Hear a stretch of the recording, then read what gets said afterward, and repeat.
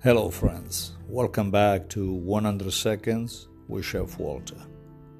The word today is Lucanica, also known as Lucanica.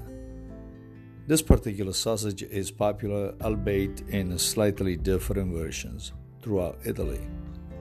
It likely originated in Basilicata, a southern Italian region that used to be called Lucania during the Roman Empire, and a place where locals make spicy lucaniche, which is of course the plural form of the name. They usually roast them along with other different meats like lamb and lamb's intestines. Most often, long and thin, lucaniche can be eaten fresh or cooked.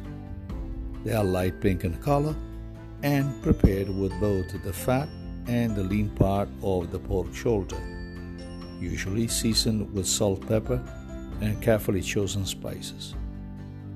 The spices, however, are different from one lucanica to another, and of course, many recipes are protected by families. In northern Italy, lucanica is often accompanied by mashed potatoes or steaming hot polenta. And that is 100 Seconds with Chef Walter.